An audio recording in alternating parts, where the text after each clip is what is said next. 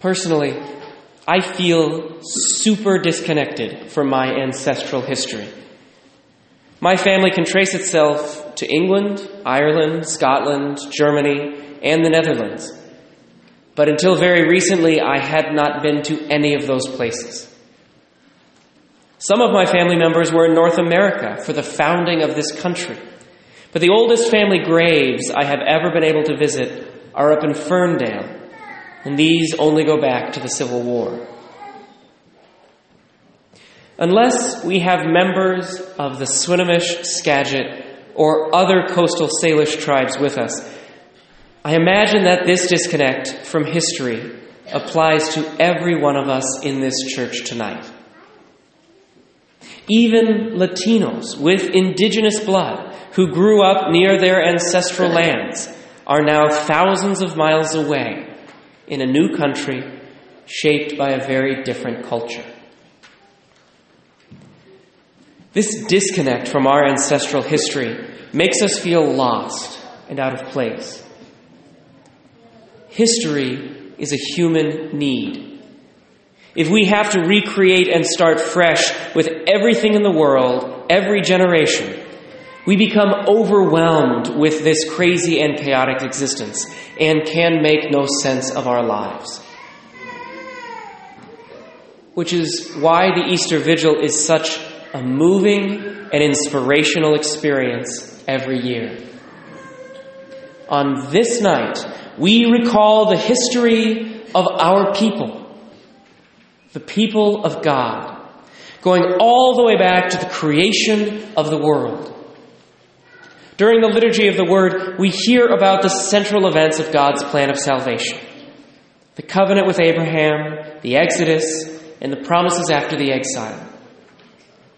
And then, beyond anyone's wildest dreams, we hear the gospel proclaim the resurrection, and Paul tell us that we too can be resurrected through baptism.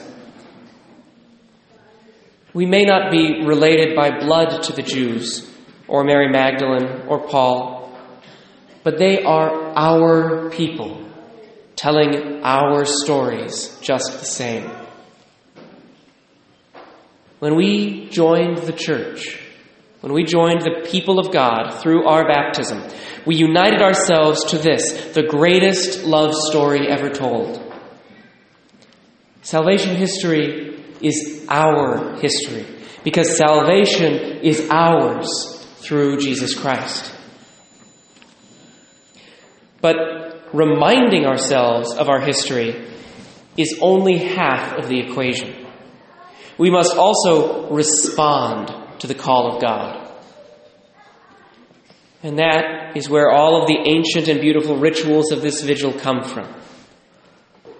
Our ancestors in the faith have allowed the incredible mystery of the resurrection to wash over them for almost 2,000 years. And the liturgy we celebrate tonight is the organic expression of their response. Every action, every prayer, every symbol points beyond itself to the heavenly reality of Christ's victory over sin and death, a reality that our ancestors in the faith knew had to be expressed through tangible, experiential signs.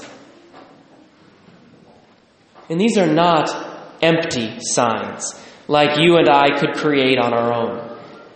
These are signs tested and developed over hundreds of years under the continual influence of the Holy Spirit. These are true signs.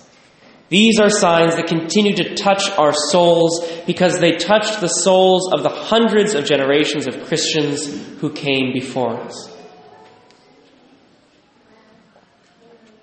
At this vigil, tonight, we celebrate the light of Christ.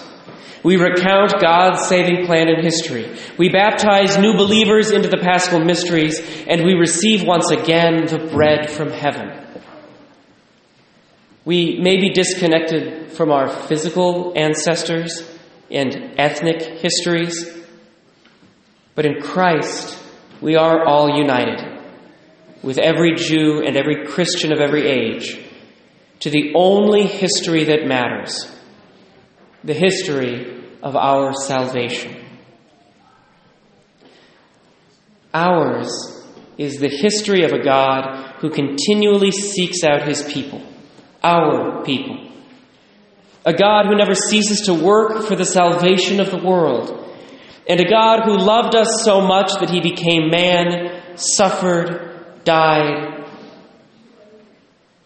And then, on this night, defeated death through his resurrection.